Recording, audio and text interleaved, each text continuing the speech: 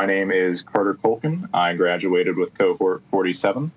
My two capstones were Finding Redline, which was a motorcycle route finding and sharing application, and Provenance, which was a BMW-specific auto trader of sorts. Very cool. You could list your car. Yeah, it was a fun concept. Back before I took the class with NSS and graduated, I actually worked for BMW on their subscription program. I helped run the day-to-day ground operations and fleet management. It was really fun. Cool. Subscription, is that for BMW? Was that software, computer-related work? Or was that in the dealership? What was that about, real briefly? So really quickly, it was based out of a dealership. It was an alternative to leasing or financing a car. Our clients were able to get a new car pretty much any day of the week, Monday through Friday. If you wanted an SUV to take your kids to school in the morning, we would make sure to drop one off with you either that morning or the night before. And then if you wanted a convertible for lunch, we'd drop one off for you. It was a really cool concept. That is really cool. All right. So we'll come back to your projects. Both are kind of in that automotive space. We'll come back to it, though. I know you briefly just mentioned that you were working at BMW before NSS. Was there anything else you were doing before you joined the Nashville Software School? Especially, was there a moment when you decided, hey, I'm going to make a change? Yeah, so sadly, my working with BMW had to end eventually. 2020 and 2019 messed a lot of things up for a lot of people, and it did to me as well. And I ended up working directly for the dealership in a sales position. And it was a fun job. It was great. But I realized, I think a month or two in, that it just wouldn't be something I could see myself doing long term and being very happy. And there wasn't too much lateral movement from what I could see. So I decided that I wanted to get into the software. A lot of my clients actually had hired NSS grads and were very pleased with them. And I'd been talking to them, a few of the ones I was very close with and I still am in contact with now, about it. And they thought it would be a good idea for me. Because at the very worst case, I tried it for a month and realized, hey, this isn't exactly what I want to do. But after going through NSS and learning as much as I have, I've realized this is something that I actually enjoy doing, and it's really fun for me. I love it. I love it. And, that's kind of the common theme we hear. It's like you start to see someone, especially someone you might know and trust, go through an SS, you see the impact it has, you hear the good things, and then you try it for yourself, and you have done that. You stuck with it. 6 months later, full-time bootcamp cohort 47, here you are. Let's talk about your projects, whichever one you want to start with. What is it, and how did you build it? Okay, so let's start off with front end, just because that's what I remember talking about most recently.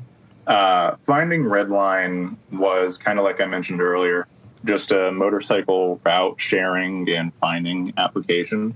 I made it because I bought a motorcycle in 2020 because I was bored and couldn't go anywhere.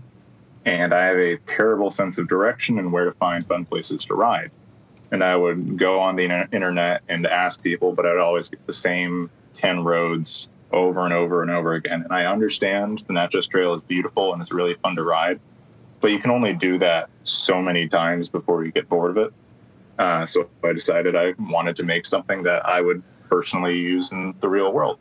I built it just off of React using a JSON server backend to simulate having an actual server, so that I could create listings and show posts that users wanted to share. And there were a bunch of different users that I had at one point. I think I tested it up to having 20 users, admins, and regular authors. And it was a really cool application. I like building it a lot, and I use it sort of. It's where I actually save all of my personal routes that I've found that I've enjoyed.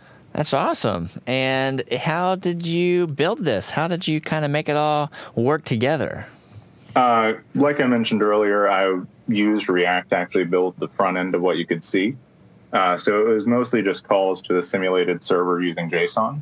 Wasn't too bad. It was mostly posting and fetching and getting all that really fun stuff. The biggest problem I had with it was I wanted to implement a link preview so that someone could go in and say if they were using like Google Maps or Bing or whatever map system people like to use, they could take the URL and post it in. And before someone even had to click on it to go and look at it, it would be presented in the application. And so you could say, oh, this isn't exactly the part of Tennessee I want to be writing in. I'm going to avoid that one and look for another one. I was originally using a different feature that I ended up using to do it because it ended up stuck. It wasn't being supported the second week I was working on it. They had dropped support and I couldn't get it to work.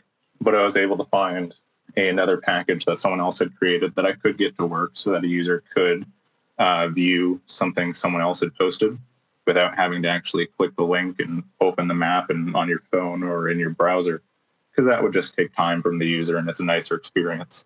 Overall, the biggest features of the app in my mind for what would set it apart from other applications were that link preview, and I actually had Spotify playlist integration in there because I constantly listen to music while I write, and I like to share my music that I found with other people because I'm boring like that.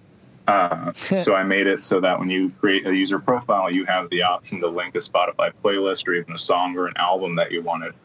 And the user could have that playing from your account wherever they were on the app. So they would go to your user profile, however they found it, either through searching or through clicking a post and then clicking on the user's name. And I thought that was just a really cool feature. I asked a lot of my friends from class to share with me some playlists they personally had. I found some really cool music, which was really cool. I learned about Zamrock from a friend, which was rock out of Zambia from the 1970s, I believe. And it's just a really cool sound, and I'm glad I did that, partially because it was fun to integrate that and get it truly working, but also because I had found music I've never found before. That's really cool. So your other project, what was that one called? Provenance. Okay, and walk me through this one. Provenance, as I mentioned earlier when we were starting talking, it's kind of like an auto trader or even a Craigslist or Facebook marketplace for cars, specifically BMWs. I built that one because I have been looking for another car for the past probably 8 months. And I like to scour Craigslist and Facebook Marketplace and Auto Tempest and really everywhere else. And it's just hard to find the perfect listing for you from someone that you would trust the information given. A lot of the time people will put in wrong information or it just seems off. So what I ended up doing with creating Provenance was somewhere only for BMWs that could only support BMW models. And you would have images of vehicles, set prices, users where you could see all of their posts. It was pretty fun. My reasoning for it was the average user of like Craigslist or Auto Tempest or anything like that, they're looking for a car. I was looking specifically for a 1995 535i with a manual transmission with black over black with a sport trim. It's really hard to get that specific on Craigslist because you can try in the search bar and you're not always going to get the results you want. So I decided cater something specifically to the audience of people like me. Now, granted, there may be 30 of me in the world, but that was enough for me to build this capstone because it was something, again, that I wanted to use and build. Definitely. It was pretty fun to do that. I ended up creating a search bar from scratch, which was the first time I had ever actually been able to get one to work on my own for the most part. So that was really exciting for me to actually try something new, and it worked. It did not work on the first try, but I don't think anything ever does. But I was really proud of myself for getting that to work. That's really cool. So when you compare both of your projects here, did you feel like you had a preference for more front-end work or back-end work, or what, kind of what were you feeling there? I believe that I enjoy back-end work at the moment. That may be because it's newer and fresher to me. I actually took a jumpstart course with NSS last summer when I was kind of getting the gist of, okay, maybe I should start transitioning. So I knew very little, but some front end to know, yeah, this is fun, but it's not exactly what I wanted to be doing. And after taking the back end course with Andy as our teacher, I've really enjoyed it. I thought I've done very well. And it works better in my brain. It thinks like I do. I know how to get JavaScript to work, but it's kind of like talking in a foreign language that you're sort of learning at the moment. But with C# and all the SQL calls we've been making, they're written out how I process things a lot in my brain. So it's been easier for me to get into and try new fun things and not worry that, I'm going to break absolutely everything and not figure out exactly what I did wrong.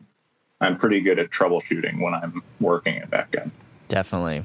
Well, that makes sense. We're lots of cool ways that you've been able to grow in your new set of skills. We're all excited about what is next for you. So all that said, thank you. Thank you so much for hanging out for a few minutes and sharing your story. Thank you for the time.